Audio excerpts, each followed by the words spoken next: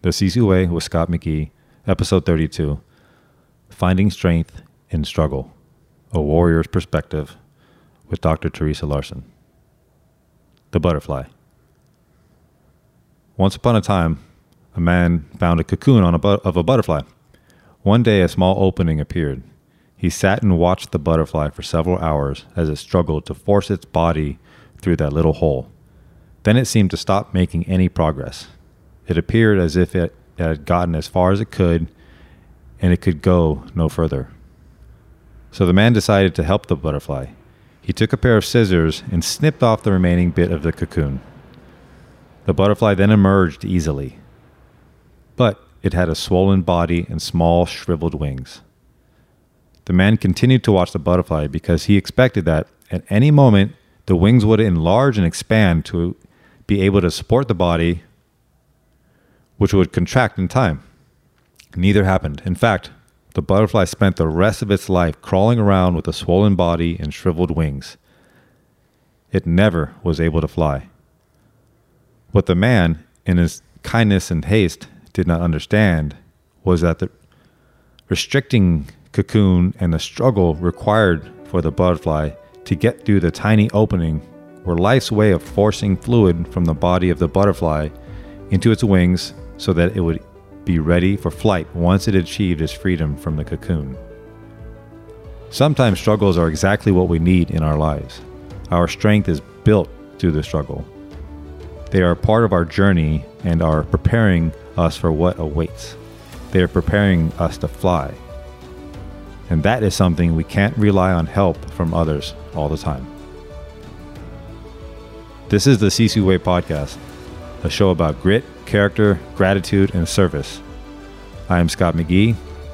I'm a mindful warrior on a path of gratitude and service who loves to connect with unconquerable souls. Love says we are everything. Wisdom says we are nothing. Between these two, the show flows. So what happens after an injury, loss, major change, good or bad? How do you adapt to this new normal state?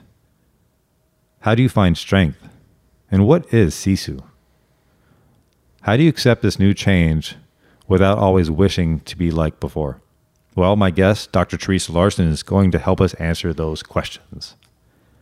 So if you don't know, Dr. Theresa Larson, aka Dr. T or Theresa, has become one of the healthcare and fitness world's most sought-after experts on movement health. She is a mom, wife, sister, and friend who happens to be a former Marine Corps engineer, officer, combat veteran, and professional softball player, and a motivational speaker. She founded Movement RX in order to break free from the limitations that traditional physical therapy puts on its practitioners and also its patients.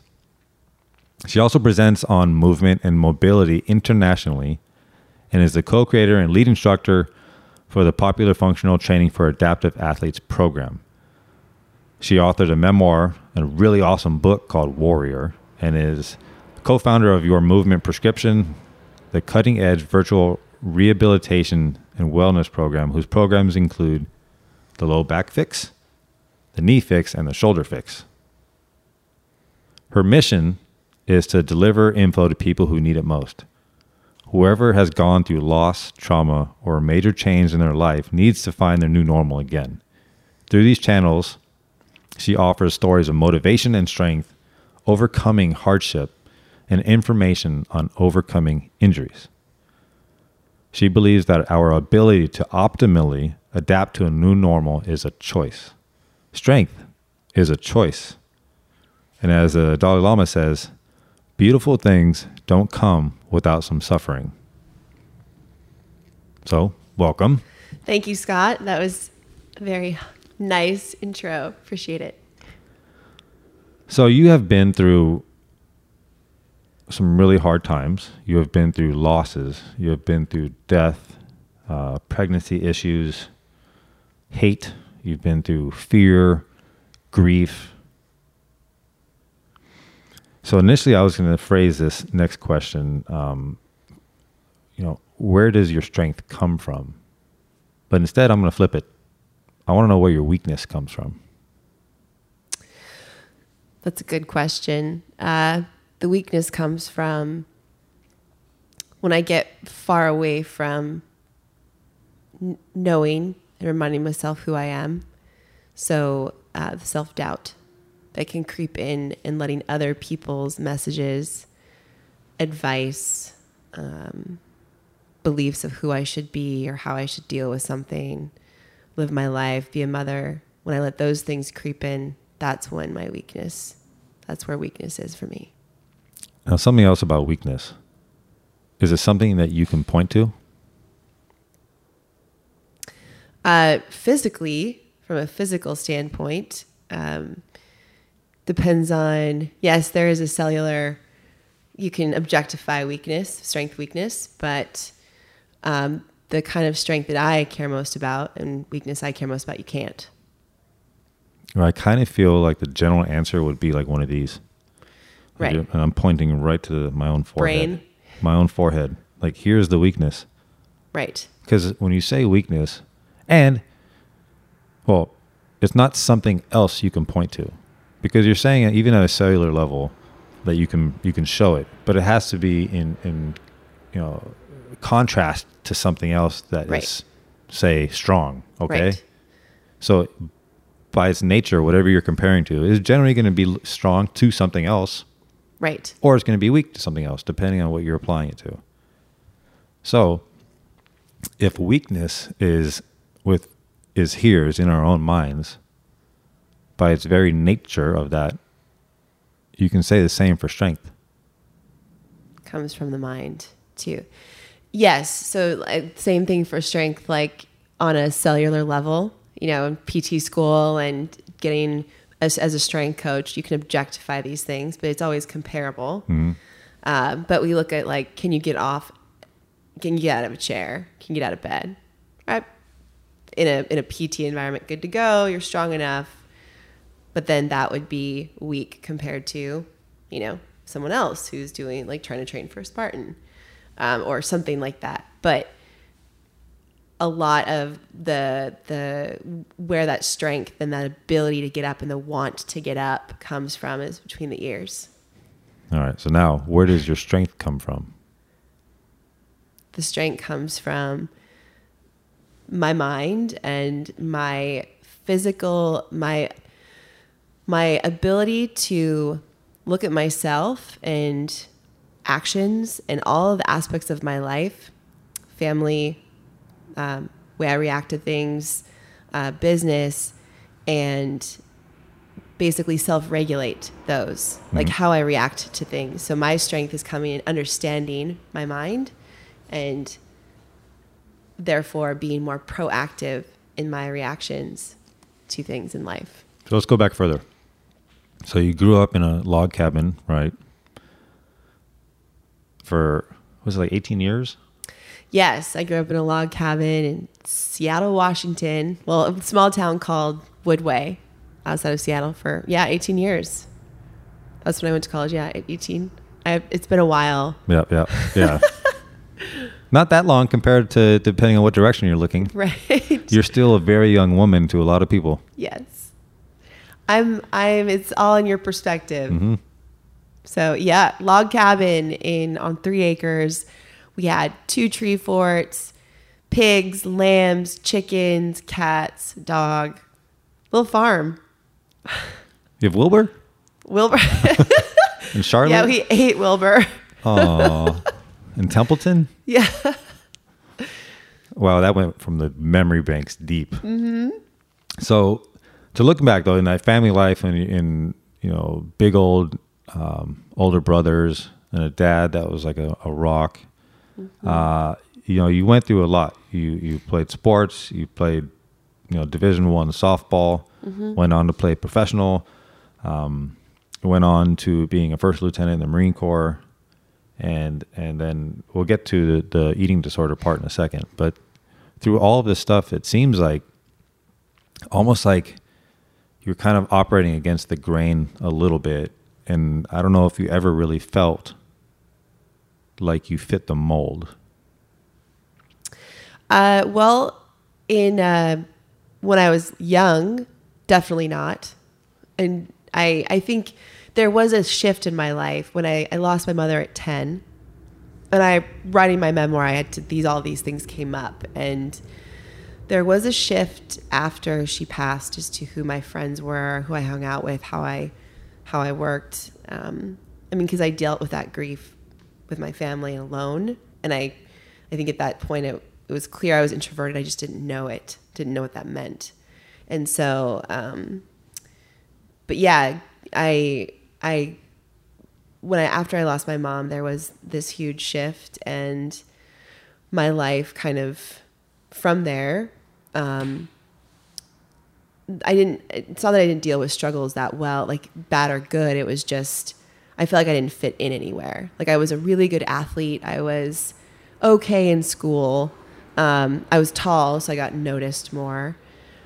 But I was very much a tomboy. So I'd wear like my brother's clothes, the belt, you can imagine, with a side ponytail, real cool, high tops, oversized jeans, and co-ed naked shirts that weren't allowed in private schools.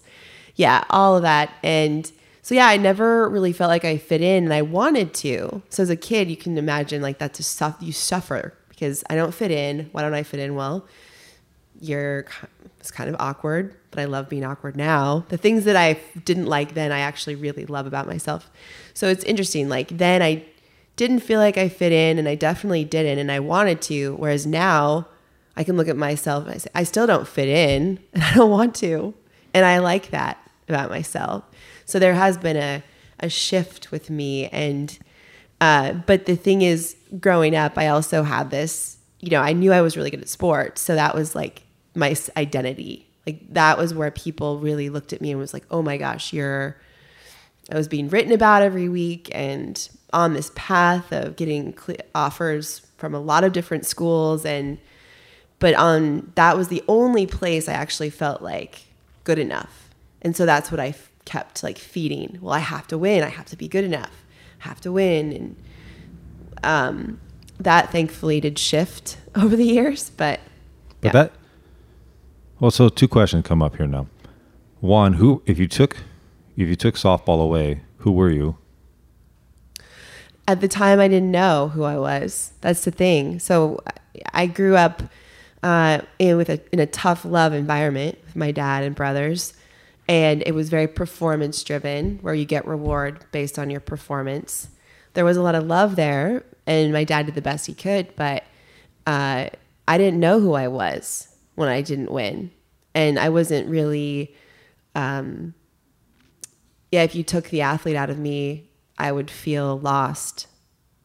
Yeah. And that's, I think, very common with a lot of athletes, actually, after their professional career's done, high school, college. It's like, I've seen a lot of my teammates from college in particular kind of let themselves go. And just that level of self-care that you had to keep up with being a great athlete and winning, just that same mentality, because there's now no accountability because the sport is gone. Yep. And we'll get into that identity crack and stuff in a little bit, but still focusing on like that drive and stuff, and kind of curious if you can even pinpoint certain moments of your childhood that were like early lessons in your strength. Well, yeah. So even though there was, I think every kid who is a competitive athlete, any human can probably relate to the fact that you grow up and you get attention for something and you kind of, that feeds your self-esteem. And it takes parents and it takes your community to kind of, help you identify that you're so much more, but also that's got to come from you. I didn't necessarily listen to everyone else. So I just stayed focused on being the best. But there was a point in my life when I was 10, a little bit before I was 10, before my mother died. She was the protector in the family, and very strong woman.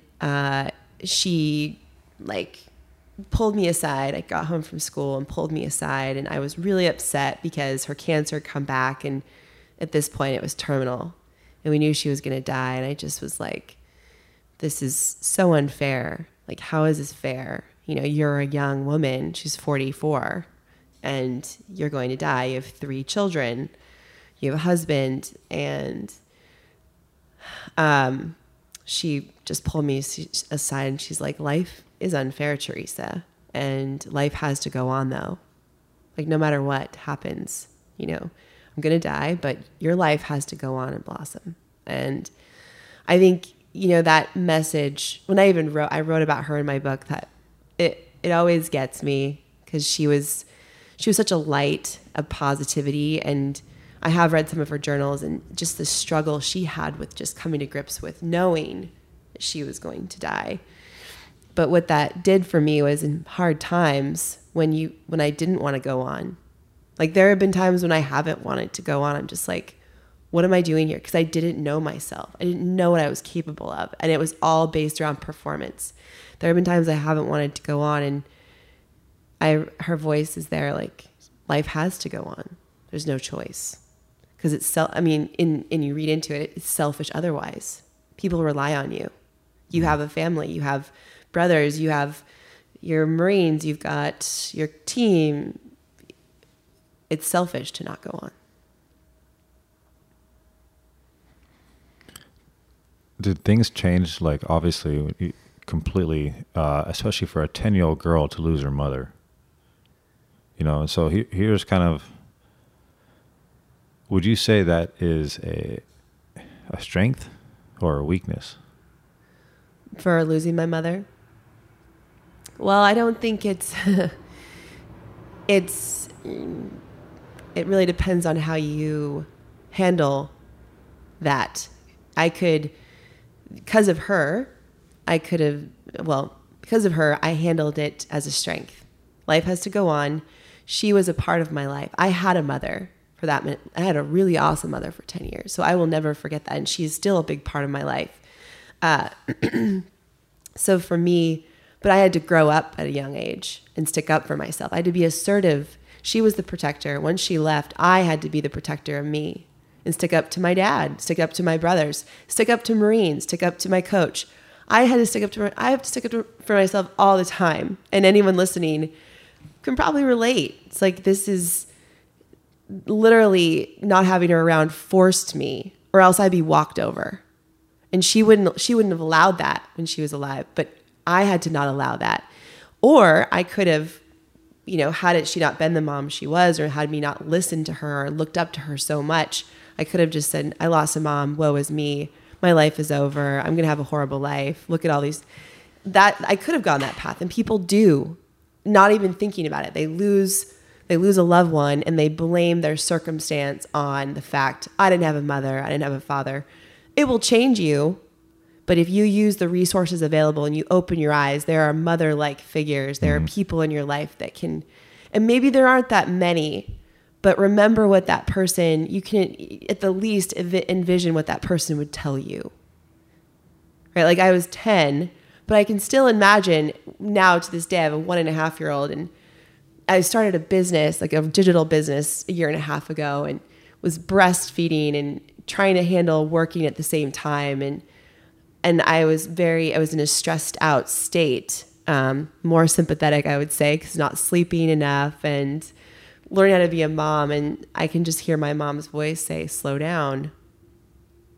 Like, put your phone away, slow down. You're doing fine. Or like the mom guilt that will come up with, like, oh man, I have to leave for a 3-day event. It's okay. You know, I just hear her voice. I allow her voice to be streaming kind of in my mind. Well, that is a beautiful gift, right? Yes. To allow that to happen. Yes. And to allow it without resentment. Yes.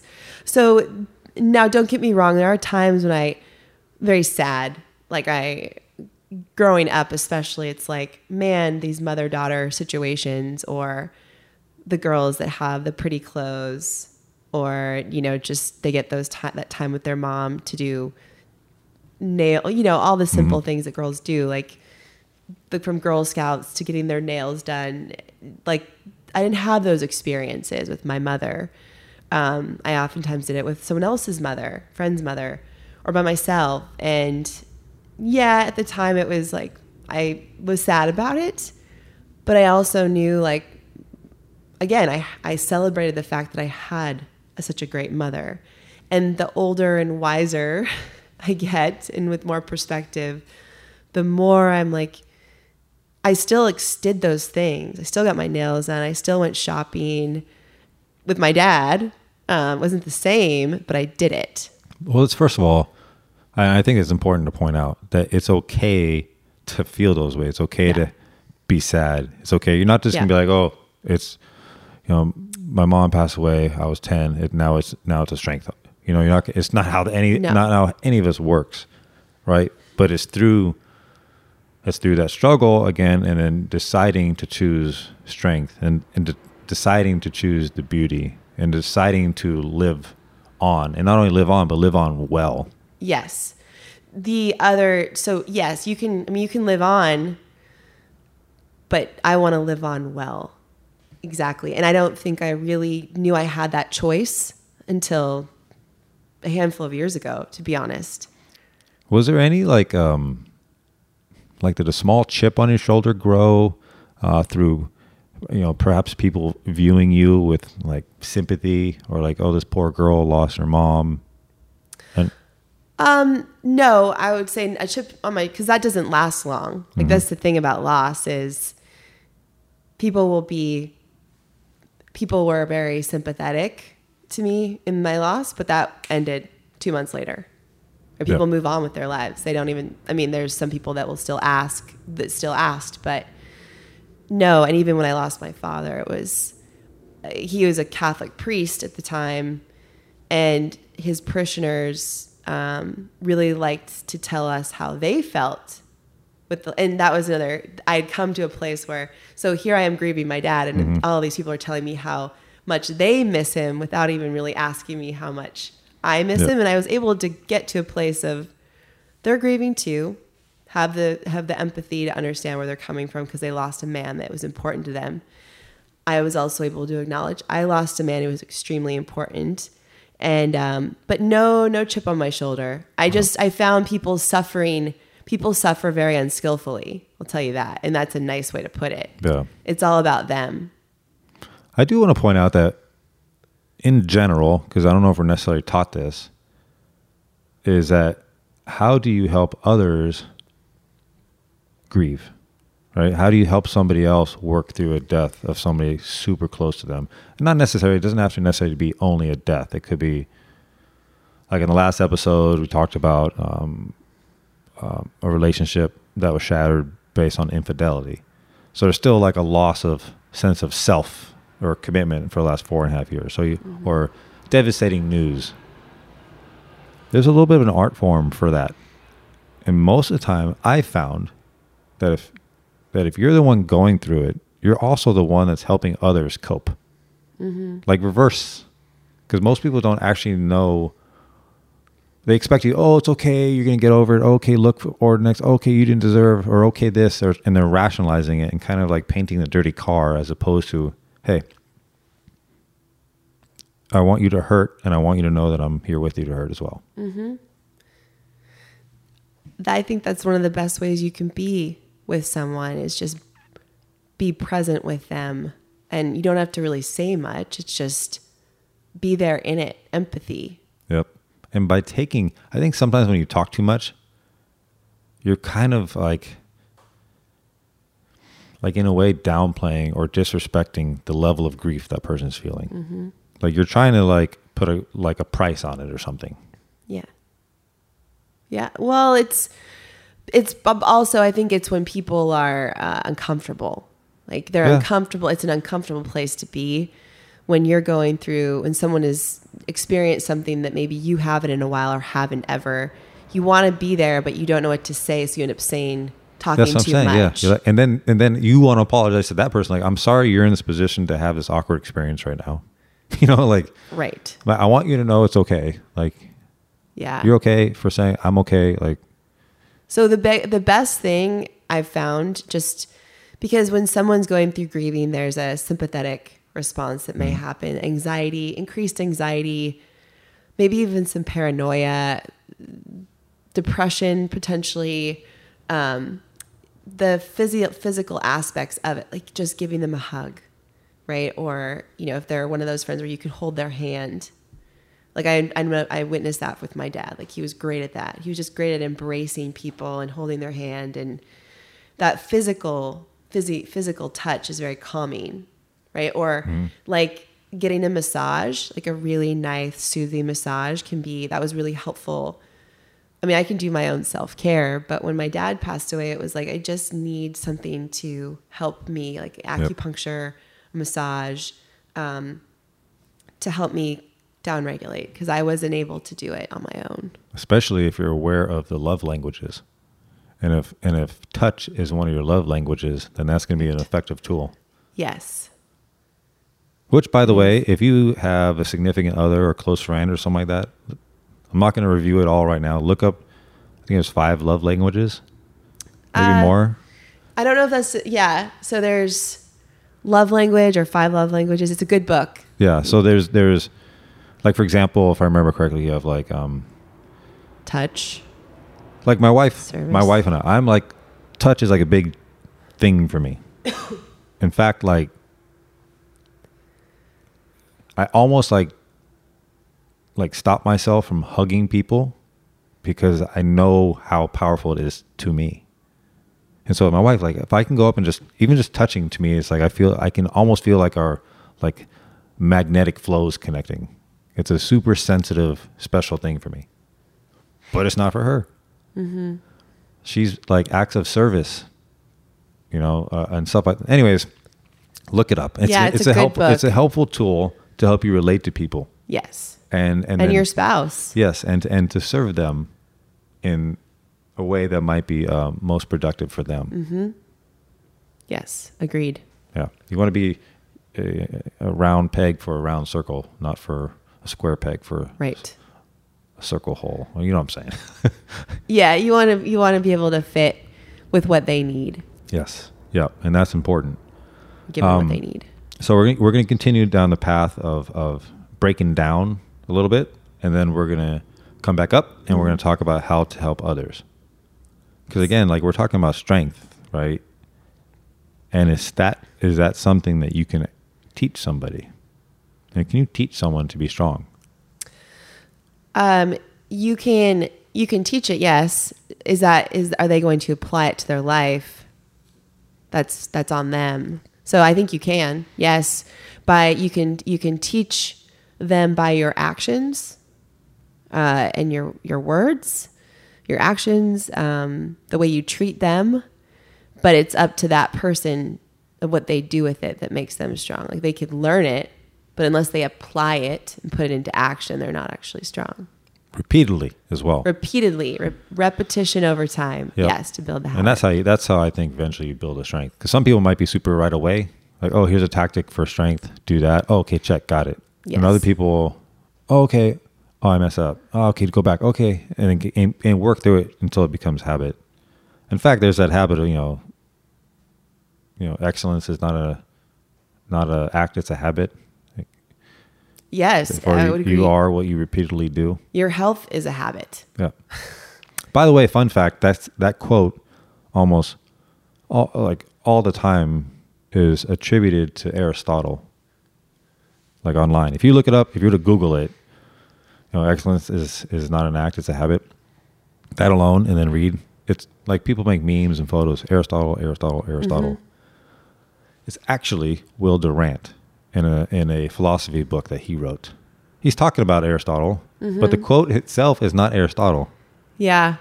Yeah, I don't know. Interesting. A little fun fact. Because a lot of these quotes that come out there, we tend to see if it's on the internet, it must be true. Mm-hmm. And you can write anything and then put a little, dash, Dr. Theresa Larson. Yes. Said, just do it, Dr. T. Yeah. You know what I mean? Right. So just Will Durant, just a little perspective on that. A little fun fact for you guys. So we're going to get into actually building up strength and some tactics on that. But one thing, because I know this very well, and also you cover it in your book, Warrior, just a quick story about your battles with bulimia while you were a first lieutenant in the Marine Corps. And so to paint the picture, you're not behind a desk. You're a badass female first lieutenant officer in the Marine Corps who is leading a platoon of, how many folks did you have? There's 54 total. All right. Went deploy with me. Little pipsqueaks, right? Yes. Who? So imagine this position, and you're 6'1", former like professional softball player, badass straight out of a movie, who is not only fighting a physical war, but also is fighting an internal war. Mm-hmm. So it's like a collaboration of strength and weakness. So while you're doing that and being a leader, you're also forcing yourself to vomit several times a day. Now you're doing that, I'm assuming, in your uniform. Yes. So before I even ask any questions, have you forgiven yourself for that time of your life? Yes. How long did that take? Well, that was a period of, that time in my life was 2003 to 2007. And so my last episode was in 2007, and it took me then till about, 2013, 14, when I started really doing some internal deep dives. I'd done a lot of therapy before that, like cognitive, all the kinds. But it wasn't until I started meditating and doing deep breath work, actually, which we'll go into, that I started to actually forgive myself. So, in this last decade. And there's something, and to point this out, and I think this is something that we as humans do to ourselves, and that is we trap ourselves to our past. Mm-hmm. We take our past, and again, we're talking about weakness and where it comes from, and it's in our own minds. That's something we did in our past, and then we anchor ourselves to that. Yeah. And an anchor, what I mean is like you're actually trying to think about it. Actually, I'm laying an anchor at this point in time in my life, and now I can't necessarily go that far away from it. Yeah. However, forgiveness, if you can find a way to forgive, it doesn't change the past, but it changes your future. Mm-hmm. Right? It makes things possible. Right now. Yeah. It opens up your future. And it makes you, again, you can't change it, but it doesn't mean you're defined and controlled and limited by it. Mm-hmm. So in a way, forgiveness equals freedom. I would agree, because the forgiveness takes the weight off of your shoulders, and because we're human, that's the thing, and we make mistakes, and these when I finally allowed myself, like the forgiveness part was the act of being gentle with myself, like literally talking to myself in a way that was gentle and kind, to writing it down. And when I started on the forgiveness journey, it allowed me to make decisions and not think, I hope this doesn't happen again, or wow, I didn't end. One of the big things I had to get over was I was a platoon commander, right? And I was in charge of all these Marines, and I could have really hurt someone, let alone myself.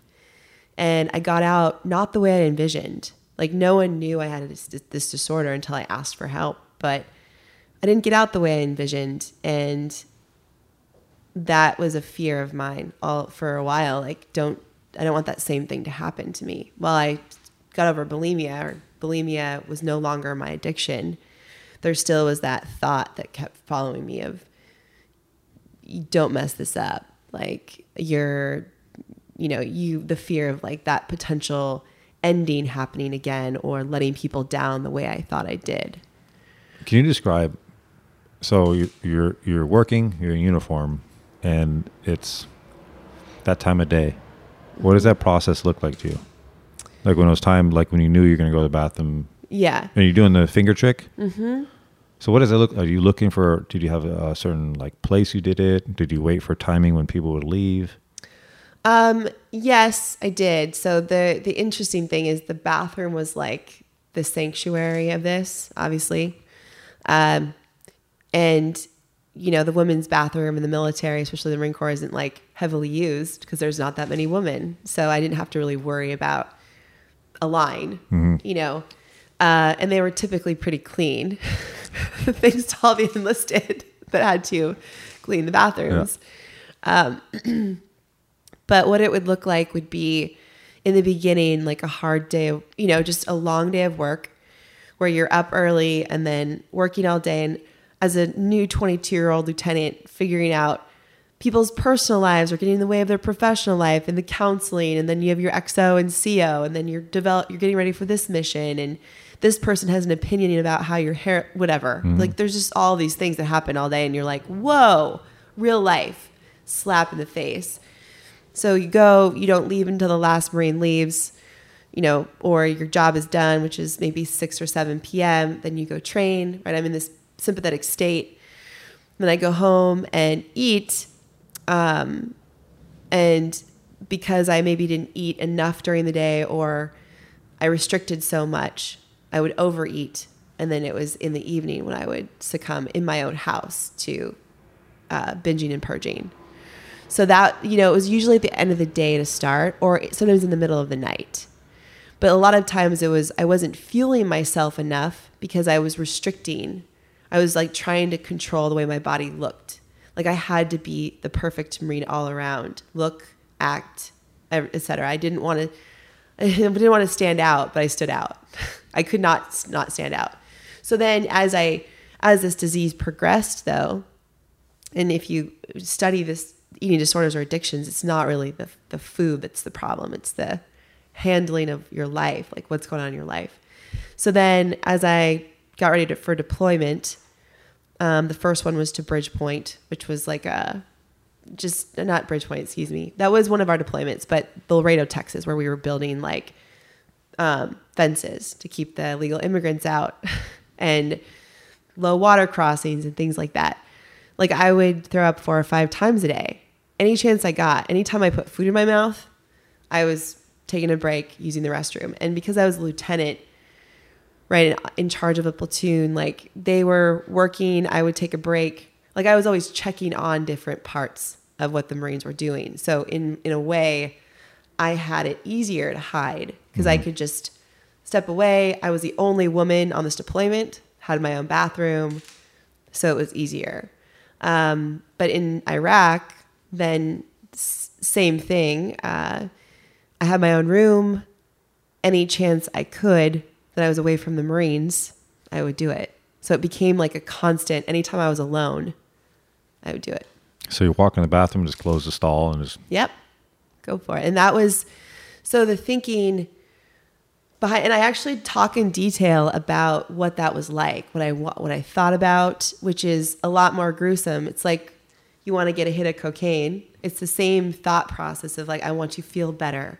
I'm not doing well. Like all this stuff just happened. How do I process all of this that I just saw and did? How do I process my day? I'm feeling all of these things. I don't know how to process it. I feel disgusting, however I feel in my body. I want to get rid of that feeling. So this way of unleashing is my way of coping. And then, but afterwards, the thing is, once you're done, you feel, especially over time, you start to feel really low, really depressed after it. So it's just like when you binge, you purge, whatever you do, whether you do drugs, there's a high you get from the moment of doing it, and then there's a low that happens. And that low is usually like, why did I just do that, man? Or you just feel like you're hiding this big secret and it's not right. And it keeps drilling you back. So did you actually enjoy, or was there a reward from the actual process of throwing up? Or no. Or do you still not like the actual act of throwing up? I don't. Okay. No. It was just, that was my drug of choice. So was the reward in a sense of like maintaining a certain body image? Is that where the psychology of this is focused? Like, what's the why of it? Not just, no, the why is behind like, it's a coping mechanism. So that's what this addiction is. It's like alcohol, right? It's to take the edge off.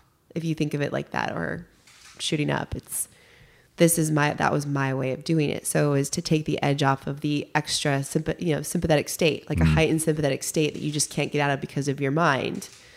right? So you're in this state of rationalizing stress, not coping well with your life. So that is your drug of choice. But there is a element of, yeah, I can't control what I eat right now. I fell out of control with what I eat, with what I ate. I fell out of control with my work too. There's so many things being thrown at me. So this was, even though I was handling all of those cleanly on paper and to anyone else's knowledge, inside I wasn't coping well. So that was my way. And so, yes, there was a body image component. Like, I don't want to let myself go because I'm so scared of failing my Marines or not looking the part or being the part. But then there was the underlying layer of why was I so scared of letting myself go? Like, I didn't feel in control. I didn't feel in control of my work. I didn't feel in control of what I ate, even my body image, there was a major dysmorphia about it. Yep. Now is there like an acute moment, like a final like trip to the bathroom that made you wake up and seek help? In the Marine Corps. So I was on a mission. So I was on a convoy in Fallujah during the first Iraqi election. And it was like a all night mission. So I was leading it. There was 100 Marines on this convoy and I hadn't eaten in a while. So either I wouldn't eat for a while or when I'd eat, I would purge.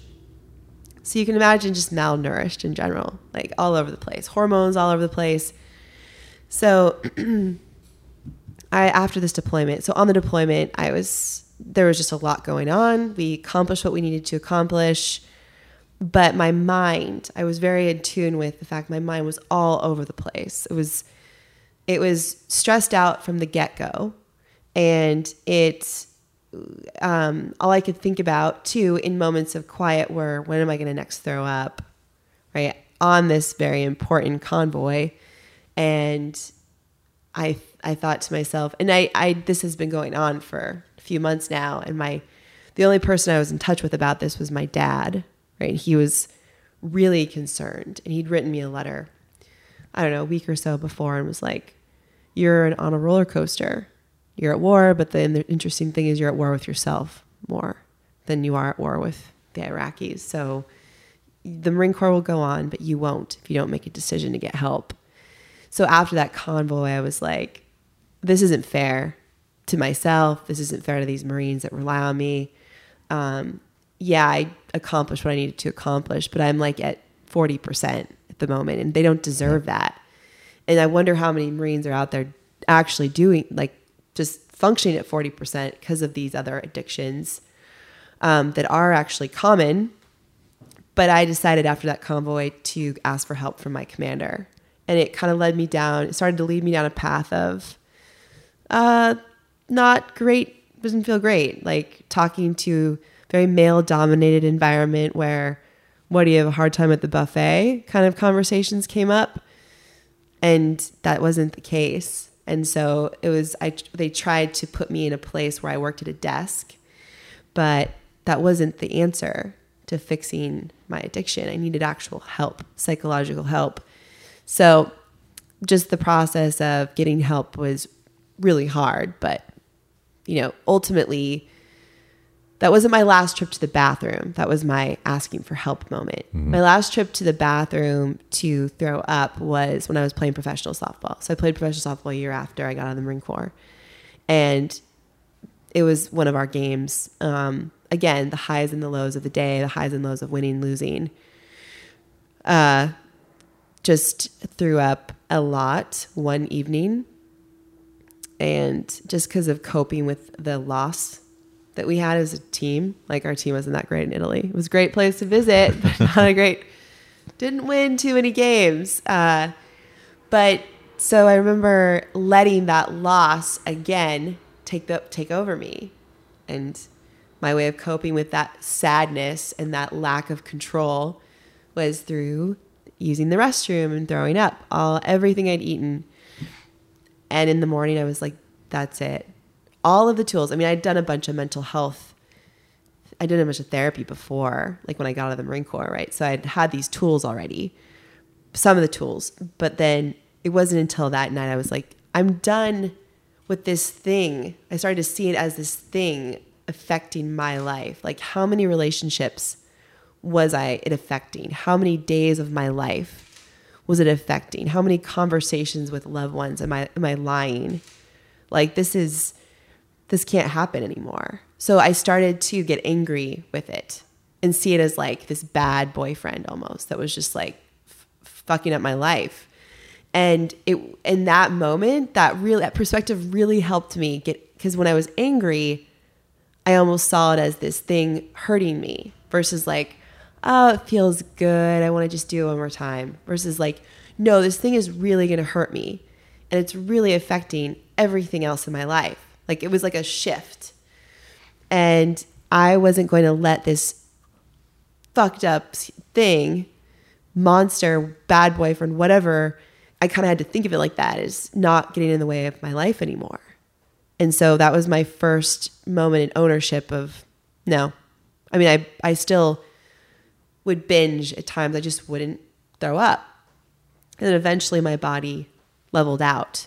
Like, I didn't go through these crazy weight shifts that the weight shifts for me were give or take 15 pounds, but still those were intense weight shifts for me at the time. Well, first of all, congratulations. Thank you. I'm saying, like, I mean, it's in the past, but still something to be proud of. Yeah. And also, it's something that only you can really choose to do. Like, we always have those moments, and you can't force those moments. You can set people up for success, but you can't force those moments of realization. No one's going to hold your hand. Like, that's something that came from my mother. You know, life goes on. Like, those moments after she passed, like, that's what I learned. No one's going to hold my hand. My dad will be there at times. My brothers will be there at times. My husband will be there when he can, right? But really, it's me. I need to make those choices and stick up for myself against myself and realize my mind is a war zone. Yep. So with that being said, you have a TED Talk out there, you know, what is a warrior? Yes. And just to briefly talk, because we just talked about this, you were actually a warrior in a war, literally, and then also your inner war, an inner battle, that you became a victor instead of a victim, which is a very important distinction to make mentally in life, to be a victor, not a victim, like all the time. Yes. Right? It's a choice. So within that choice and in that internal battlefield, I know you've had a lot of time to kind of think of an answer, you've presented on an answer, but I'm curious how that has like grown over time, and if you can, like, what does a warrior mean to you? Yeah, the answer has grown over time. It's not like I had this great definition when I got out. I just knew what made me a warrior. The feeling came first. What made me a warrior was not like the fact that I was at war or I was a professional athlete or this kind of athlete. It was the fact that I asked for help. And it was, even though I was told I was a disappointment and people thought I was knocked up, just all the things, the rumors, until they found out months later, well, she's not growing. Just why would a lady come back from Iraq? Clearly it's because she got pregnant. Now that wasn't the case for me, but people choose to spread rumors. Just, how it goes. So where was I going with that? I was saying something important. Oh, about the, my brain. Well, I could go back, but I want to ask a question before I forget the next one. Because my brain just went in a No, that was direction. okay. So being a female in the Marines. Yeah. And also being amongst a whole bunch of probably like horny boys, right? Especially. Yeah. And then already you're going to be put in a culture has assumptions about you and thinking of you differently and treating you like a female, not as, I don't know, devil dog or just like a Marine Corps first lieutenant. You're a woman. And that's like the first title, and you're different amongst everybody else. And so even going through that struggle is going to fit back into, one, how badass you are to be able to do that, right? And then two, we were talking about the definition of a warrior, and what does that mean? Yes, thank you. So I got really excited. So it was a feeling before it became a definition. Like I knew that asking for help was the sign of my first sign of being a true warrior, because I finally took ownership of my health. And that's what the definition is. At the time, I couldn't put words to it. I was just like, I knew that even though I was a disappointment and being talked about, all of a sudden, now that I had asked for help and came home, I made the right decision. And because you know what Marines do? They are mission accomplishment. They are all about mission accomplishment and troop welfare. And I was fucking good at that. All the point being is I still had bulimia and did that, but I knew I was less of a person. I was fighting my own war, and as a human, I needed to ask for help, and that is a huge sign of strength, regardless of if I was in Iraq or before Iraq. A lot of people would ask me, "Well, why didn't you just get help before?" Well, I did, but I didn't want it to be on my record. I wanted to make sure I could still deploy. I didn't want this thing getting in the way, and that's really kind of what we're taught, though. Like, don't let your personal shit get in the way of you doing your job. So that was my mindset. I would not deploy with the Marines I trained. Like, I had to. Yep. But now, look, yes, I can. I'm proud of all of my service. I'm not proud of having bulimia, but that was part of. That struggle I had with that. When would it have happened? Maybe if I didn't join the Marine Corps, it still probably would have happened. But that struggle made me into who I am today. And because I chose to face it, not turn away from it. Yep. So people struggle with these kind of disorders for years and years and years. Mine was pretty acute. It was 4 years and done, with the aftermath of just the other things that come with it. People struggle 20, 30 years. Yep. Because it's one of those things that food's everywhere, and it's really hard to say no to. So talking about warrior, and earlier I'd mentioned, one of the little questions on there, and what is Sisu? And I remember you coming over and doing the wadcast, and we took pictures, and you were really into the Sisu poster that I had up at the time. But if we look at it, it's over here. And something to point out, like, what is a warrior? And like, oh, you don't, and I think most people are going to agree that you don't actually, that doesn't mean you're actually going to a physical war. Because again, remember, the greatest battle you're ever going to face is the one that's going in your own mind. And so that inner war right there, by nature, if you can step up with strength and determination in the face of adversity and taking ownership of yourself, choosing to stand up and push back against that little devil in your mind, that makes you a warrior. Yes. And I think that's important. And I employ people to make like a decision to be a warrior and to allow yourself feel like one, because it's empowering. It puts you in control. Like, it's up to you. No one's going to hold your hand. Yes. And guess what? No one cares. Train harder. It's actually the shirt I have on. Right. underneath my sweater here. But again, it's having resilience and willpower and triumph and an unconquerable soul in the face of somebody that's trying to make you weaker. And that somebody could be you. Yeah.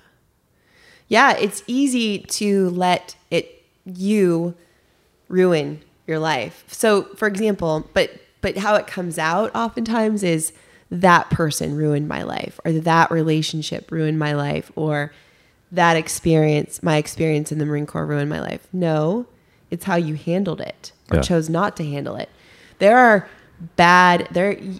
Everyone's going to come across some struggle, whether you've had some addiction, you've had a bad breakup, multiple marriage losses, relationship breakups, business, whatever, dealings. Like, you can easily blame those things, and people do. That's why therapists make a lot of money, but it's how you choose to look at that and say, how can I make my next relationship better? What did this partnership get? How did it get me to where I am? And how am I going to keep that flywheel going because of what I learned? Yep. How am I going to use that? So I'm not an eating disorder specialist. I'm not a mental health specialist other than the work I've done on myself. I'm a specialist in I'm a specialist of myself. So I know what I need to do to be healthy. But what I do know is that I can help other people with my journey, and that I don't have to be an eating disorder specialist to help someone who's struggling with an eating disorder. Just start paying attention to your triggers. Like start analyzing your life a little bit more closely. Yep. Like, what is your mind telling you? All right, we're going to get into that. Yeah. So ownership, right? And then healing yourself. So at that time, how did you heal? At the time of when I got out of the Marines, Mm-hmm. right? So I was, the key with me, I was going through cognitive behavioral therapy. So I had to do a whole outpatient clinic. They gave me nutrition therapy, cognitive behavioral therapy, art therapy, all this stuff that you get with some of these outpatient clinics. It was 12 weeks long. But I also was in that transition to being a veteran, active duty veteran. So I knew that the best thing was I had to keep moving forward. So the key to moving forward was not just sit on the couch and go through therapy and wait till it was done to start doing something. Like, what was I passionate about? Because during therapy, it made me really think about, what do I want versus like, what does my dad want for me? What does my family want? What looks cool? Because, sometimes people make decisions based on what others want from them. And partially the Marine Corps, my brothers were Marines. My dad was in Vietnam. He was in the Army. So the military seemed like this would be a job that they'd be proud of me for. Did I really want to do it? Well, I will never look back and say I would do it again. But was it the best? Like, now that I'm out of it, I can be proud of where I came from, but I now know what I want. And I'm not doing it because they would be proud of me, or it's sexy, or it looks cool. Like, I actually really want to be part of fitness and medicine. So starting to think about those things, like, what do I really want? And then making steps to do it. So going back to school for physical therapy was my mission, my next mission. I also want to point out, you did not and I talked about this episode of the 4 Agreements, and that is like the domestication of humans. And part of that is the culture, right? You didn't choose your culture. You didn't choose to be born into a family of Marines or people in armed forces. Mm-hmm. Like, say you were born to a family of poets. Would you have joined the Marine Corps? Probably not. Yeah. Right. So that's something like sometimes you have an individual, but an individual is separate from your culture. And it's hard for us to really be aware of the box we're in. Right. So that's a really good point. Like, I joined, I was really stoked to join, but I didn't really think about, what does Theresa want? Like, what makes me happy? Like, training and nutrition and helping people in the medical field. That's what made me happy. I saw my mother struggle big time, and I thought, I would be really great to be in this system and help make it better. But joining the Marine Corps was like, rah, rah, like, this is badass. My family will be proud of me for doing this. And it is part of them. And my brothers tell me, like, there's not that many women, you would make such a difference. Of course, code trigger word, like, yeah, I want to make a difference. Of course, I want to be the best, do that. But in the end, it made me really like take a hard look at, who am I and what do I want? Is this culture going to help me be a healthy woman anymore? No, I need to move on. I need to move forward. So you have to look at, what is your why? Yes, which I did not ask myself. Which is a gigantic question for anybody. It is. Right. So coming out, and when you started your career, I mean, like, now, what is your why? So my why now is to be the healthiest and strongest for myself, so that can help my son, raise my son to be a strong man, contribute to society, to be healthy for myself so I can be a better wife. My why is building my own internal strength, and that will only affect my family and my business. So taking ownership of my health is my why. Because that only, this whole principle of lead you first. Yeah, I love running. I want to run. I want to continue to grow a company that does big things and do big things in my life with my family. But it's got to start from me. Yep. From within. So we're going to go over a couple concepts from your practice and from some TED Talks and some podcast interviews and some stuff you've written about. All right, we're going to pull them all together. And the goal of this is like, how do you get people to go from setbacks to comebacks? And then this could be physically, emotionally, spiritually. It's all the principles are the same. And another component, and this is something I started jotting down notes here. I kind of went off on a little bit of topic, and I had an idea that I talked about a couple podcasts ago, and then, I'm going to keep riding with this. And so you take your why, right? If you take your why and apply it to physics, and so you've played softball or weight training, right? So when you're playing softball, you're standing, let's say you're batting, you're up to bat, right? And your goal is to hit a home run, let's say. But you have to have a really strong why. And the why is your ground. Or the roots. Right? So it's the ground. So stay with me here for the metaphor. Yeah. I'm even using my notes here. So if you think of it this way, acceleration and momentum, right? To accelerate yourself, you need to change its velocity by applying force. So think about it. If you're standing, if you want to move forward, you have to apply force to the ground. So the amount of force applied is calculated by the mass of an object by how much it accelerates. So, let's take running. When our foot lands on the ground, right, we're putting force into the ground, and the ground by its very nature is putting force back into the foot. And then from there, the force is transmitted to the rest of the body, and we move forward.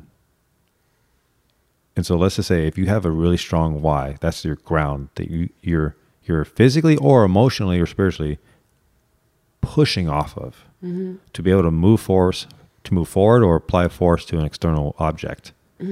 So whatever that thing is that's coming against you to try and stop you from achieving your goal, so you push into the ground even harder, and now you can apply force to overcome that resistance. So imagine trying to push that heavy sled, right? If you're on concrete, you're able to apply force because you have push the sled for Magnus, like his life depends on it. Like sled is getting moved. Yeah. Right? Because you have a strong why. But let's say you're not really sure about it, or you're like, I don't want to be in pain. But it could be like trying to push a sled while standing on a mattress. You can't apply force the same. Long story short, if you are clear about your why, you move better, and you can apply force better, and you can withstand force better. And then we're gonna get into biomechanics and all that stuff later. Yeah. And how your biomechanics and how you train and how you move helps you apply force better in a healthy manner. Helps be tall too. Yeah. Oh, in that case, yeah. Work capacity, yes. Well, yeah, you take mass times, equals. Yeah. More work output. Real nerdy. More work output. That's good. But I saw a parallel there. Yeah, and it's like, of course. Man, like if you have doing a Spartan race, if you're like, I'm just going to go do it. But if you're like, you know what, I'm going to do it to prove that I'm strong enough. I'm going to do it because I want to show my son how strong I am. Yeah. Good. So that's a great thing to bring up because this year I'm doing Spartan racing again for that reason. Like I'm doing it. I haven't raced since I had my son, and I miss that competitive nature. And I really like those races. I like Joe DeSena a lot. I like his mission. And also for my son to see me out racing. And I'm not just doing my little training, and I'm a competitive athlete. Like I like that. And that will never lose me. Just because I'm a mom and a business owner, it doesn't make me not a competitive athlete. So it's also proving to myself, right? Building that strength first in myself. And the other thing was 3 years ago, I decided to do Spartan, like a whole season of Spartan racing when my dad passed away, because I wanted to sweat for him. Like he sweat for others. He died sweating for someone who was dying of cancer. He was like, I'm going to go out on a 100-mile bike ride for you because you're dying of testicular cancer. Like a veteran guy, like an old veteran guy he knew. And he was like, that's how I pray for people, as I go on bike rides and do workouts. Okay, Roger that, Dad. I'm going to do this for you. These aren't super comfortable, and well, that's just not life. The life I live is comfort. Yeah, but if you have that why and you understand how to move correctly, right? You can withstand force and apply force and momentum. I don't know. There's a lot of parallels there. So additionally, and this is going to keep coming up, and that is for anyone, that your first step in regulating emotions is stabilizing your attention. Yes. So that generally could be, in this particular instance, we'll use breath. Say you got a monkey mind and you're stressing out. What are you paying attention to? And you can stabilize your attention by bringing it right into your breath and stilling your mind. Because in your still mind, there's strength. Right? Yes. So stabilizing your attention is also like stabilizing your core and movement. If you're moving, and you have like, not malfunction, what's the word I'm looking for? Moving dysfunctionally? Dysfunction, yeah. If you have some dysfunction there going on, generally your core matters, right? So that's when I saw, and this can affect your mind, body, or spirit. So that's when I saw your acronym that you had for CORE, CORE. So you had courage, oxygen, resilience, and elasticity. Can you explain that to me? Yes. So there's another acronym I like too, which is LOVE. The LOVE, it's similar. Which we'll get. We'll get that. Yeah. Okay. So CORE, I mean, so when people are injured, they often get this kind of cliche answer, you need to work on your core. But what is that? And so I've taken it a step further of saying, okay, the core, this is what it means. Courage, to stand up to yourself and say, I need help. And to get the help. That takes courage, because a lot of people just don't want to admit that they need the help. And any physical injury comes with a mental vulnerability too. So that's the key, is that you stand up to yourself and say, no, I'm not going to let this go for 10 years and just suck it up and put ice on it. I'm going to go get help with someone who knows what they're doing now. And the second one is oxygen, which is how you breathe and how deep you breathe. So the ability to focus your attention on breathing deeper. So a lot of us breathe just so shallow through just our chest. And, we've got 2 lobes on the left of our lung, 3 lobes on the right. We've got a huge capacity here. And the more we can be in a neutral spinal position and breathe low into our belly first, then chest, we're going to get more oxygen to our body, which is going to be, we're going to get out more CO2. And there's going to be just more energy coming in and out of you. So the core, so the O is about the oxygen. By the way, if you breathe in and use your entire surface space of your lungs, if you take all those capillaries, it's the size of a tennis court.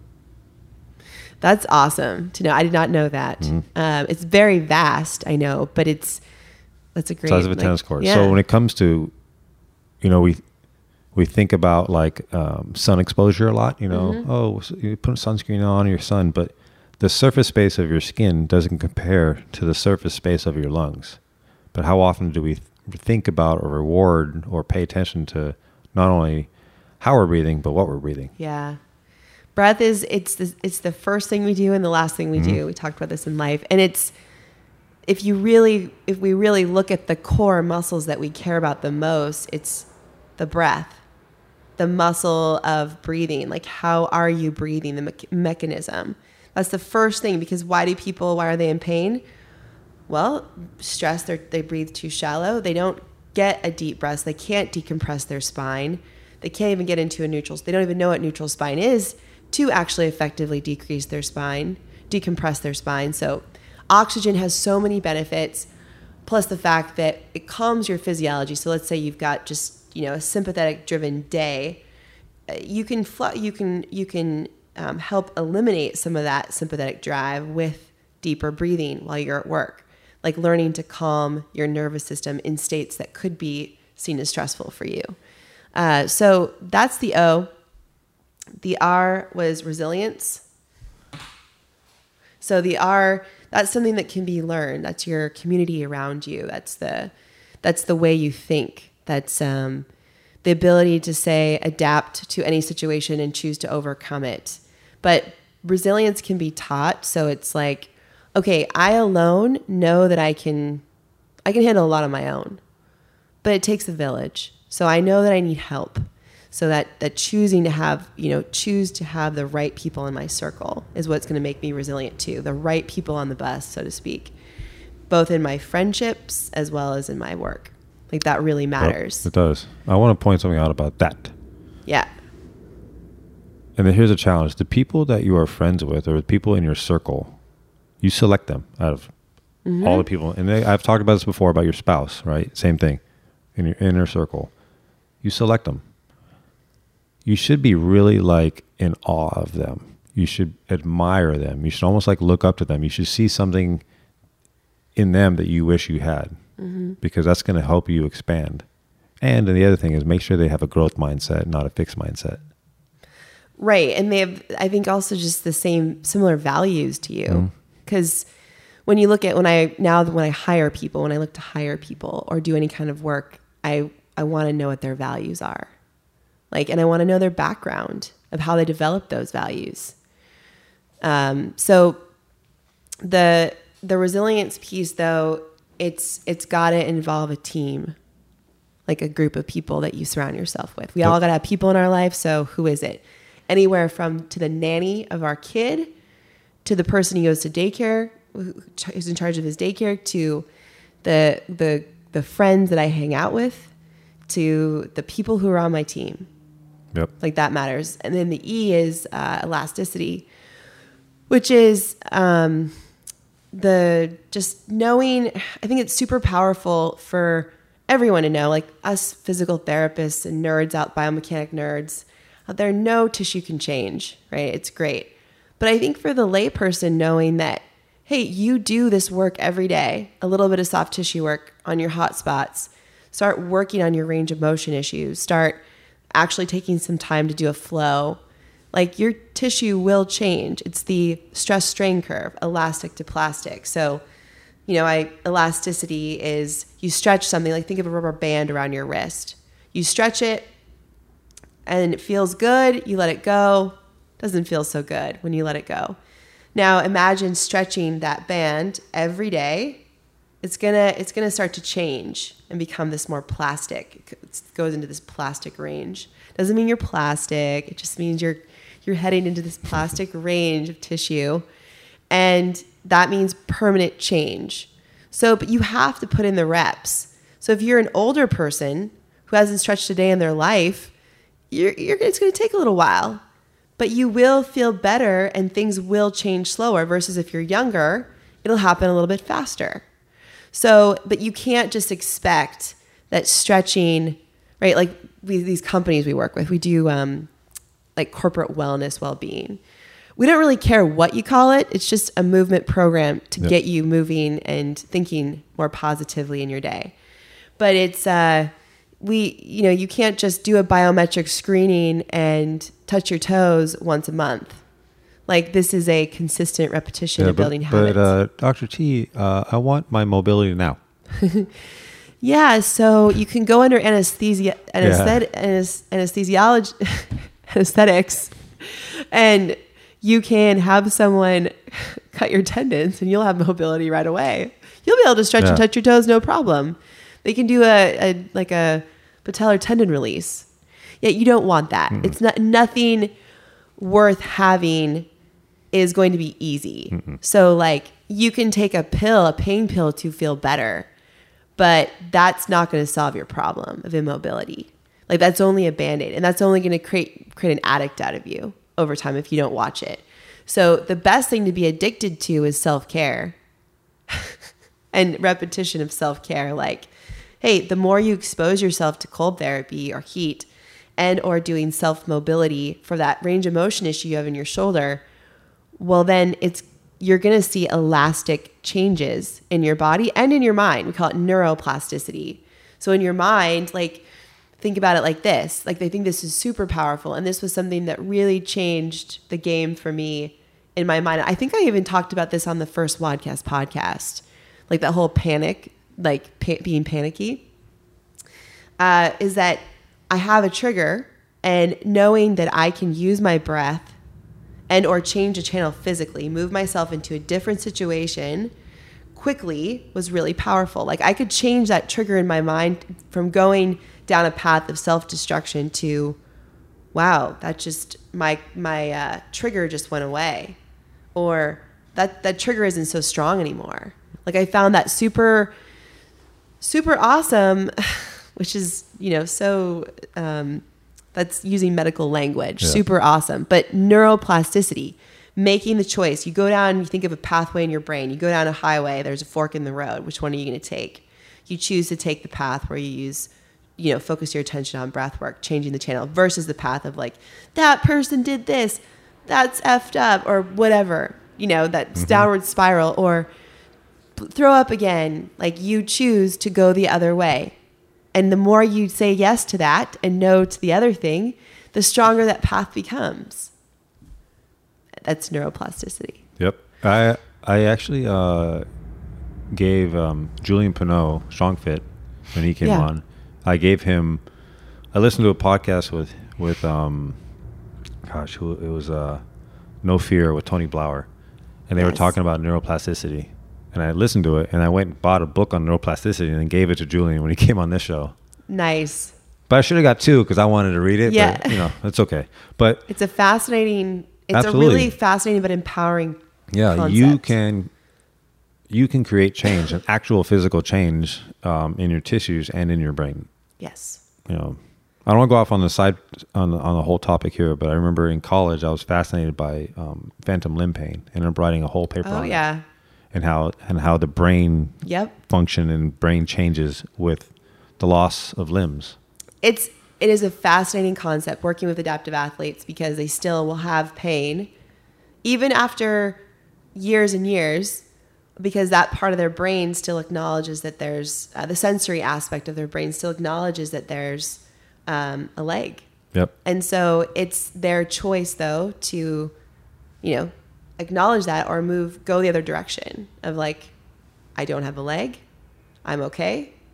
And then use other ways of like breath work. They used to use mirror therapy, which has varying research. It has varying benefits. Yeah. Like for some people it's worked, with others it hasn't, that I've worked with. So it's the things that have worked is fitness, right? Finding their fitness, breath work, and then their community, right? That tribe. Like they know that phantom limb pain is there, but it becomes less extreme the less that they allow their brain to focus on it. Yep.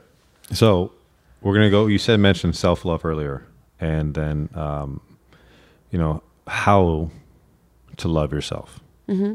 And that's where the acronym, I got a couple acronyms of love, but tell me about your acronym of love.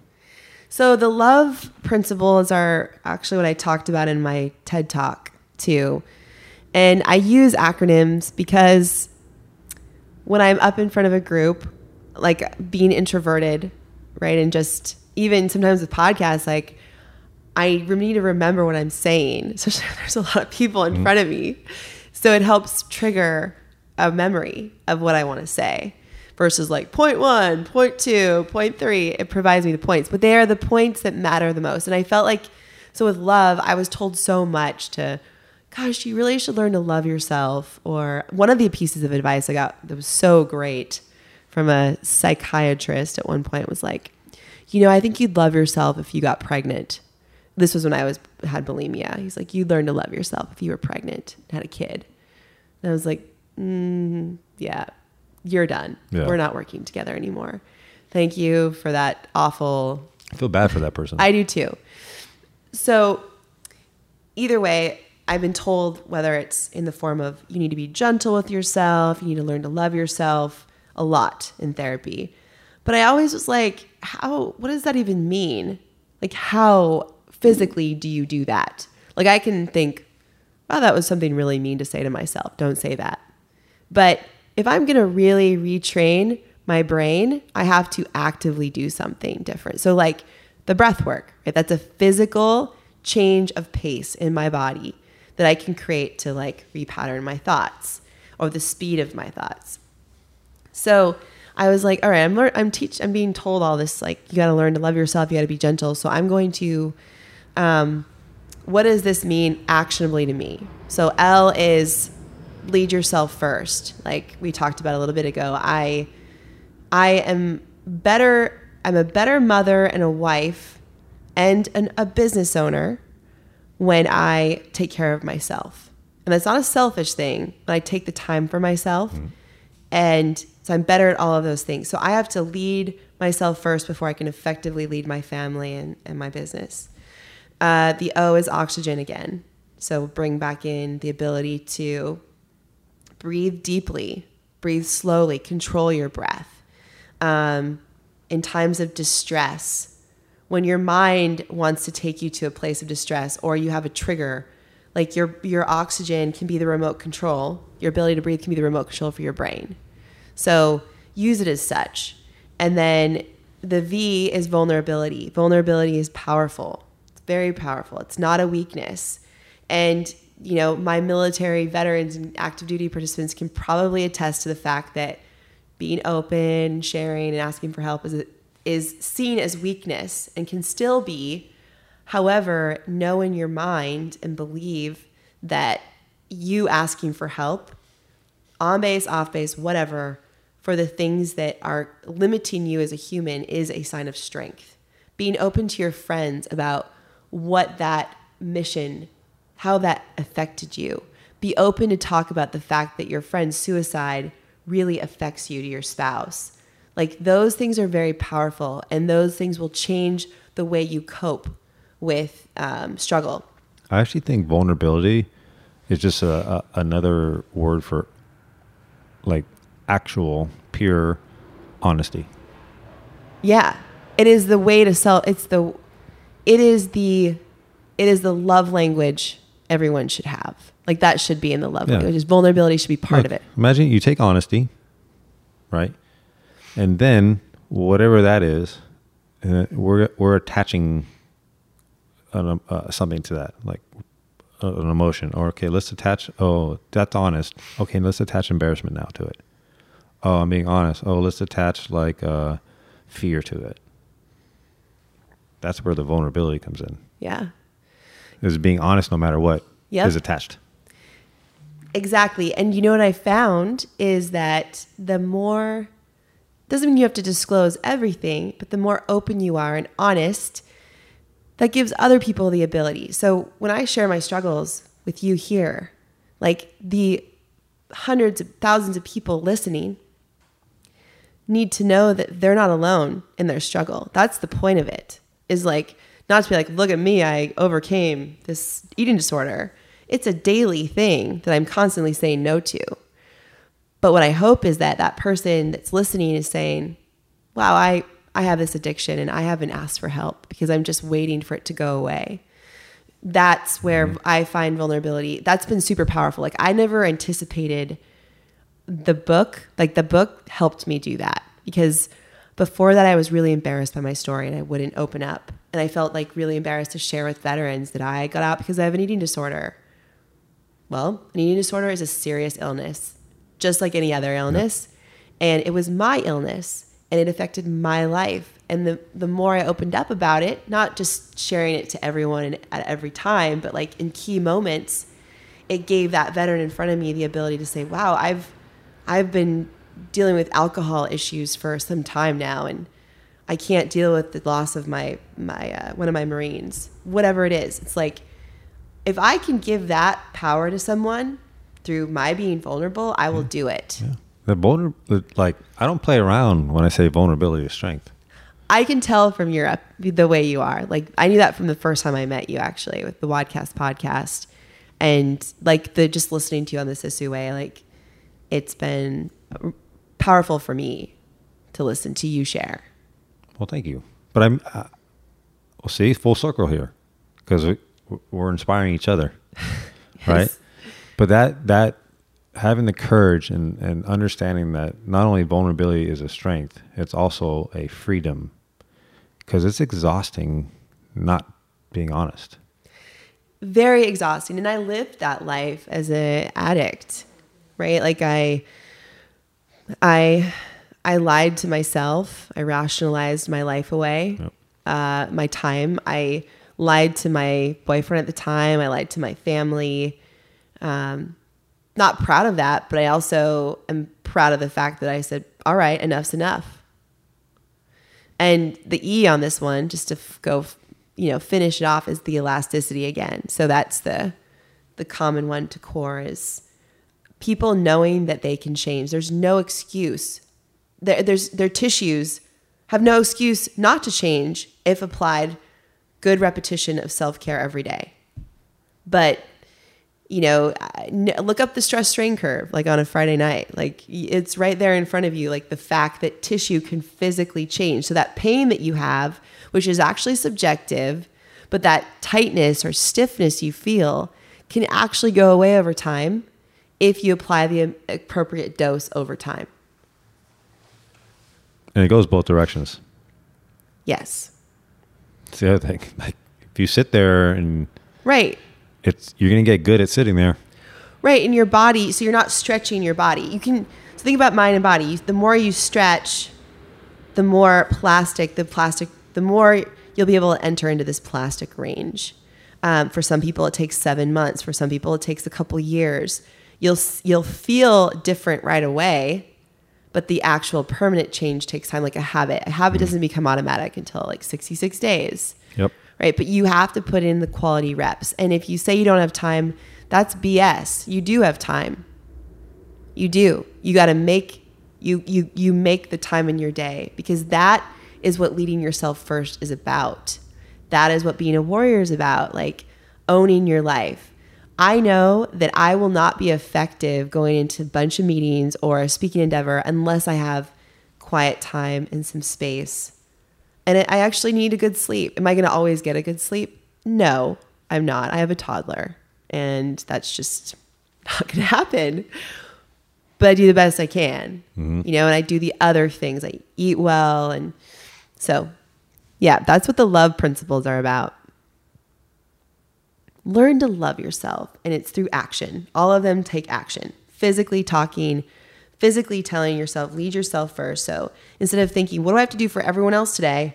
What am I going to do for me first? Eat, do some self-care, breath work, then go into your day. There's another acronym. Well, other ways, obviously, I think if I were to pick three for learning to love yourself and that fit into that acronym, would also be a deliberate breath practice, whatever that is. Even if it's one breath, if you take one mindful breath, you have a breath practice. Mm-hmm. A little bit further with that. Well, here's the three: breath work, mindfulness, and gratitude practice. So, breath work, one little specific tactic to take away with that, because I think sometimes people say, be happy, but there's not really well, how do I do that? Or do breath work. Well, what do you mean by that? I'm just breathing. Mm-hmm. So again, to be able to up people's self-awareness so they can use it for self-regulation. One little tactic that I use, and this is something I also recommended to people in stressful situations. Take law enforcement, for example, and I'm not going to allow myself to open this up too big, but in law enforcement, it's a very sympathetic state, right? You're stressed out all from the very first day you get in the academy. you're getting yelled at and you're put in a stressful situation. Mm-hmm. And it's like that. You're under stress for like a 30-year deployment. Right. It's great. Like, yeah. And so several times I ask the folks, I'm like, hey, do you know how to clear a malfunction? Your pistol malfunctions. Do you know how to clear it? Yeah, of course. Okay, you get like a stovepipe malfunction where the empty brass is like not allowing your slide to close all the way. Mm-hmm. It's very specific, like, class 3 malfunction. The chances of that happening are like 0.00000000001. But if I go up to anyone in my department, I'm like, do you know how to clear a malfunction in your handgun? They know immediately how to do it. And then the next question, how do you cope with stress? Yeah. And there's not an answer. Yeah. I've gotten a couple. One, exercise, which is okay, good, but by nature still is stressful. Mm-hmm. 2, alcohol. Most of the answers are alcohol. So what we're doing, in our profession, we're failing to teach ourselves correctly. Mm-hmm. So here's a tactic for coping with stress. 1 to 2 part inhale to exhale breath. So 1 part inhale, 2 part exhale. So think about if you're doing a 4 count inhale, do an 8 count exhale. Mm-hmm. Whatever that pace is for you. Yeah. The inhale is a sympathetic response. And proof of that is go scare somebody. What do? Yeah. Right? It's a sympathetic state. Yeah. So that's why it's shorter. So then go to a longer exhale. That exhale, a nice smooth, slow exhale is a parasympathetic response. Mm-hmm. Now, to do a little bit better, do it all through your nose. But if you're not doing it through your nose, do the exhale through your mouth, purse your lips, like almost like you're whistling. Yeah, the ocean breath, right? If you're doing the ocean breath, it's going to slow down your breath, and it's actually going to stimulate your vagus nerve, which is going to help you downshift. Mm-hmm. So do your 1 to 2s. In fact, just do it once. Do it at a red light. Whenever you're feeling a little bit of stress, do it. Yeah. So that's your breath. Now, mindfulness. I think that's a really powerful, oxygen elasticity, like knowing that the parasympathetic is on the exhale. So in mm-hmm. a lot of my physical therapy, one-on-one clients, and even when I talk to groups, it's let's take a long, slow breath. Let's see how you breathe first. But everyone's in a sympathetic state. Some people have professions that are just putting it's mm-hmm. heightened. But the way our life is, like, we have phones constantly beeping at us. We're, in front of television. We're kids. We're driving. There's a lot just more stimulus all day long. We don't shut off. And so the ability to use the breath as that tool mm-hmm. and literally let go of those little computers, any chance you can outside of your profession to let go of the things that cause too much stimulus to you. And yep. or if you don't have control over it, to actually really focus on that exhale. Yep. And that goes into your mindfulness. But that little breath, so I'm telling you 1 breath, but that 1 breath can turn into a behavior. Yes. And it can you can do it. People don't even have to know you're doing it. It doesn't have to be a big deal. Right. You can actually just kind of be the way you take a few breaths. It's like doing Kegels, not knowing. Yeah. But just going right to it with your mind, right? Yes. So then, again, by focusing on your breath, you're regulating your emotions by stabilizing your attention. Mm-hmm. Yeah. So that's where, and then being, again, to do the next level of it, being mindful. And what does being mindful mean? It's like a word that's getting thrown around a lot. But a lot of people don't actually understand what mindful means. So here it is. So stay with me. That's when you're in the present moment, right now, without judgment. And to go a little further, with appreciation and gratitude. Just to be in the moment without judgment. So that right there, being in the moment without judgment, is hard to do. There's another love acronym that I just wrote about on my social media. To be able to do that, to connect and actually learn to understand people. So if you were to take love again, Love, mm-hmm. the L, listen and learn about others. Mm-hmm. Really hard to do. You got to be mindful in the moment without judgment. Mm-hmm. Because if you're losing that, what you're doing is getting your mind ready to reply. And as soon as you get your mind ready to reply, you're actually not listening anymore. So it's a hard thing to do. So it takes a deliberate practice. O, open your heart or open your mind to others. Super easy, but super hard. The whole thing is a paradox. And then volunteer to be part of the solution. Mm-hmm. Like, hey, I want to help this. Let's move forward together. I'm volunteering to be part of the solution. Mm-hmm. I'm not trying to win. I don't want to win. If I win, that means you lose. And by nature, you're on my team. I don't want you losing. If you lose, how is that helping the team? I don't want you to. I want you to feel good. So, another paradox. And then E, encourage or enable others to do the same. I like that. Yeah. Yeah. So that's another thing. I'm moving forward in relationships. And that does also include yourself. And then the last part of that is the gratitude behavior, the gratitude practice. And that's when you start going into looking at the 7 wonders of the world we talked about earlier. Your 5 senses. Yeah. Or communication or ability to love and to really focus on what you can do and pay attention. Even something that like, and I talked about this with Patrick McEwen on our episode on the breath, but we talked about even taking your focus on your hand and look at the wonder and amazement of your hand and how the capillaries are, the nerves, how sensitive and how complex it is.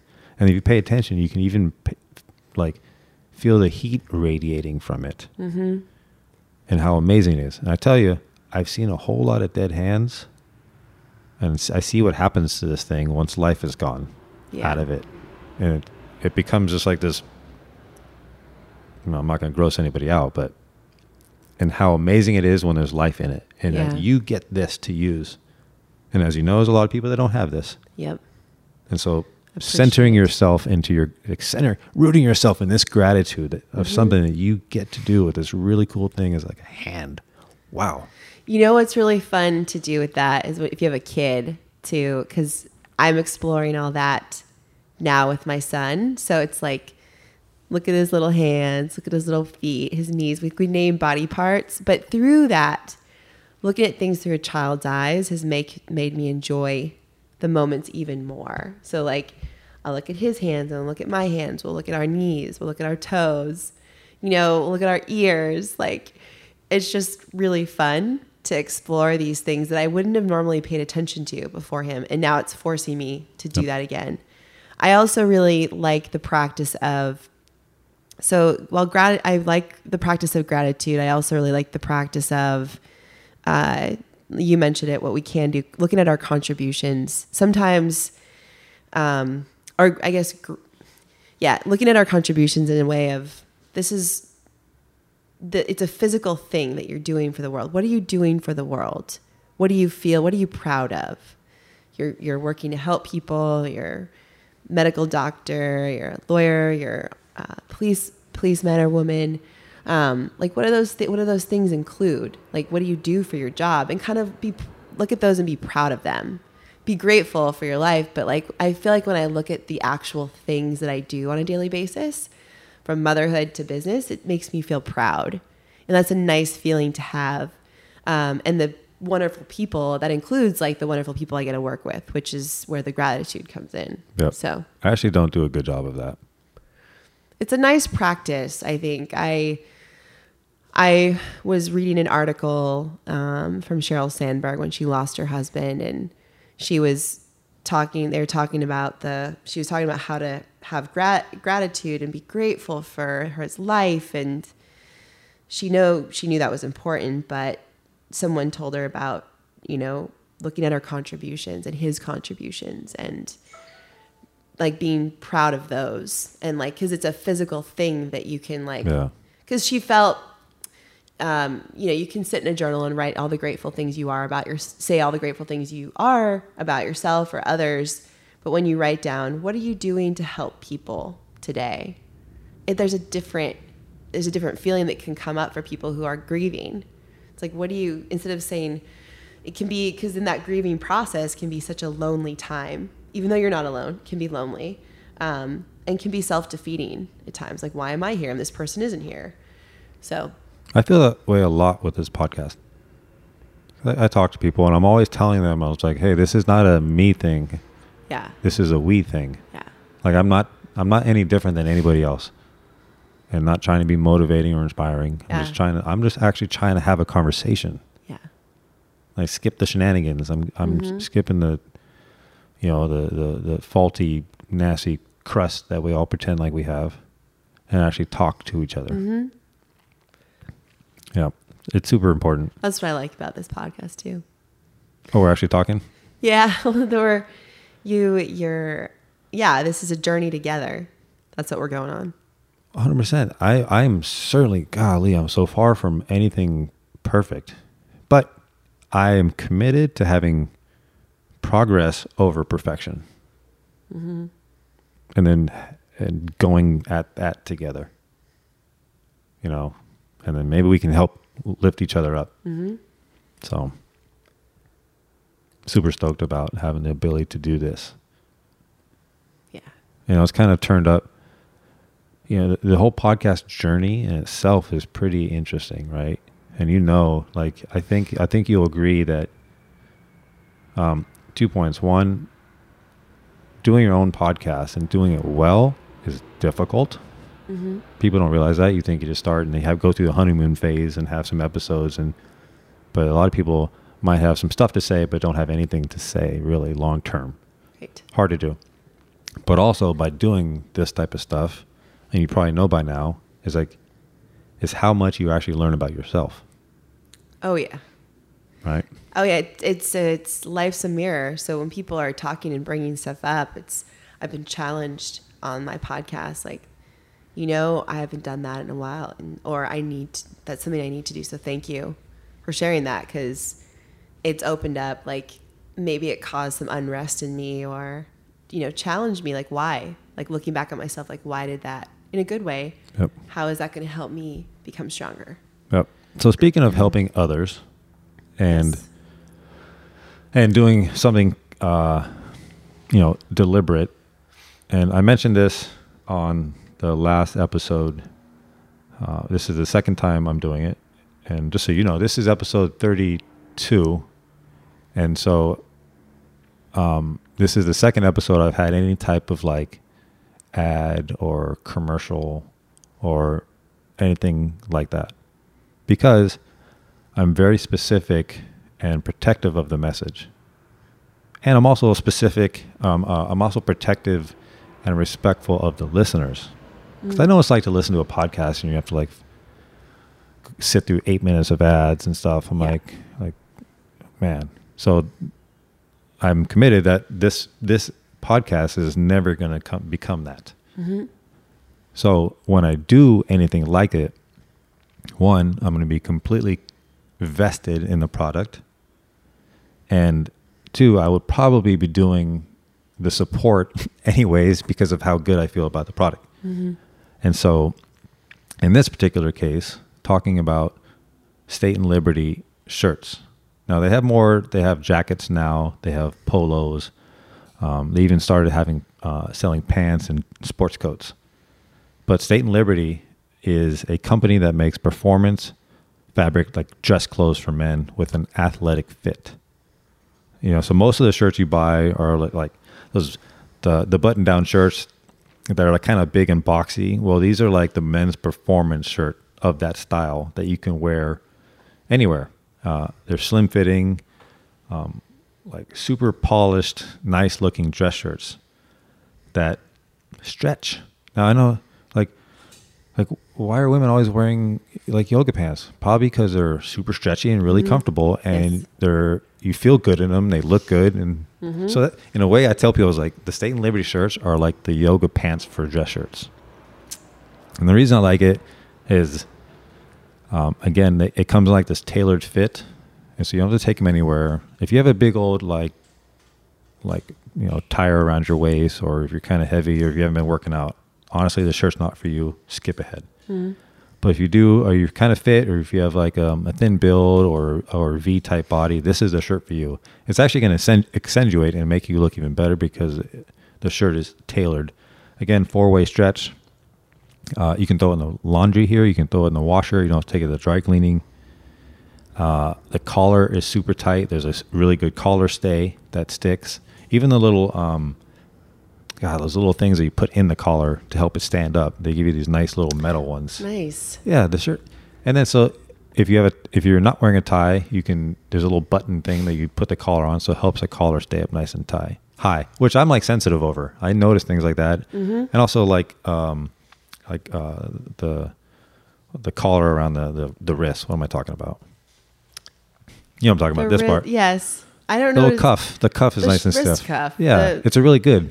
So I pay attention to these little things. Yes. I'm like, if it was flim flammy, I wouldn't. Sorry guys, State and Liberty, I wouldn't be supporting you guys. Right.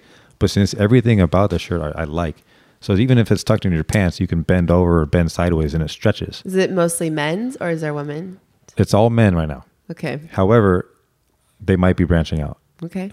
But it's so comfortable and stretchy that like I could do a CrossFit workout in it, no problem. So if you forget your workout shirt, you have no excuse. Yep. You go train in your. Yep.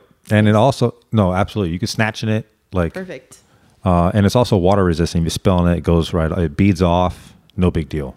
Nice. So I tell people, for guys, especially if you have a job where you're wearing a suit or a tie and stuff, check out State and Liberty. Use Strength. State and Liberty. Strength. Check it out. Strength is the discount code for 15% off.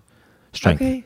And if you're a woman or a guy or whatever, if you need to get a gift, this is the cool thing to get.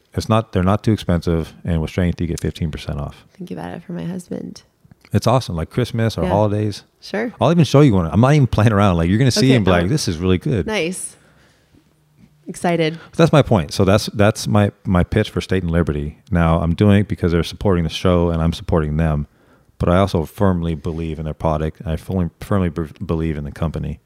Otherwise, I'm not gonna waste your time or your precious attention, which is a very, very important commodity. Yes. Right. It's also a commodity that people have that you don't get a refund on. No. And you don't want to mess with your time. No. And there's so many like other podcasts. There's the radio. You got music, and the podcast is a crowded space already. And so if you're still with us and listening, I'm sure Theresa feels the same way, that we both greatly appreciate your time. And I want you to know we like totally honor and respect it. And hopefully this product is something that you like. And if you do like it, hop on iTunes and let us know. Also check out her podcast, My New Normal. Yes. Which is a very fascinating and deep project that you're doing, and you're doing it in seasons. Yeah, so season 1 is focused around the adaptive athlete. So we call it Tales from the Adaptive Titans.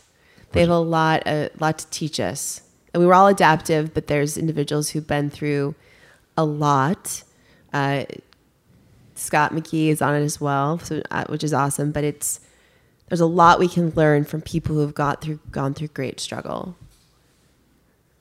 Physical injury to loss to change of job. That's what we talk about. And sometimes we get into the weeds on science, but oftentimes it's more just what has helped that person become resilient.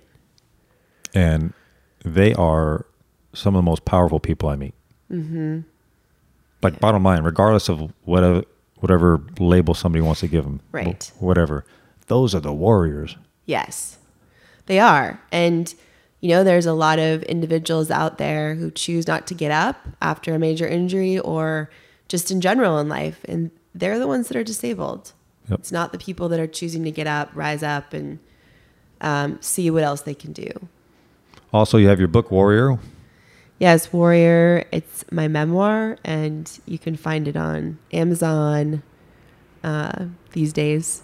And you can find it on my website, which is drteresalarson.com. And in the book, it's a lot more detailed about your Marine Corps career and the battle with bulimia. Yeah. So we go into that as we talk about that part of my life, because it is very much the part that like helped me get started on this path of wellness, like taking ownership.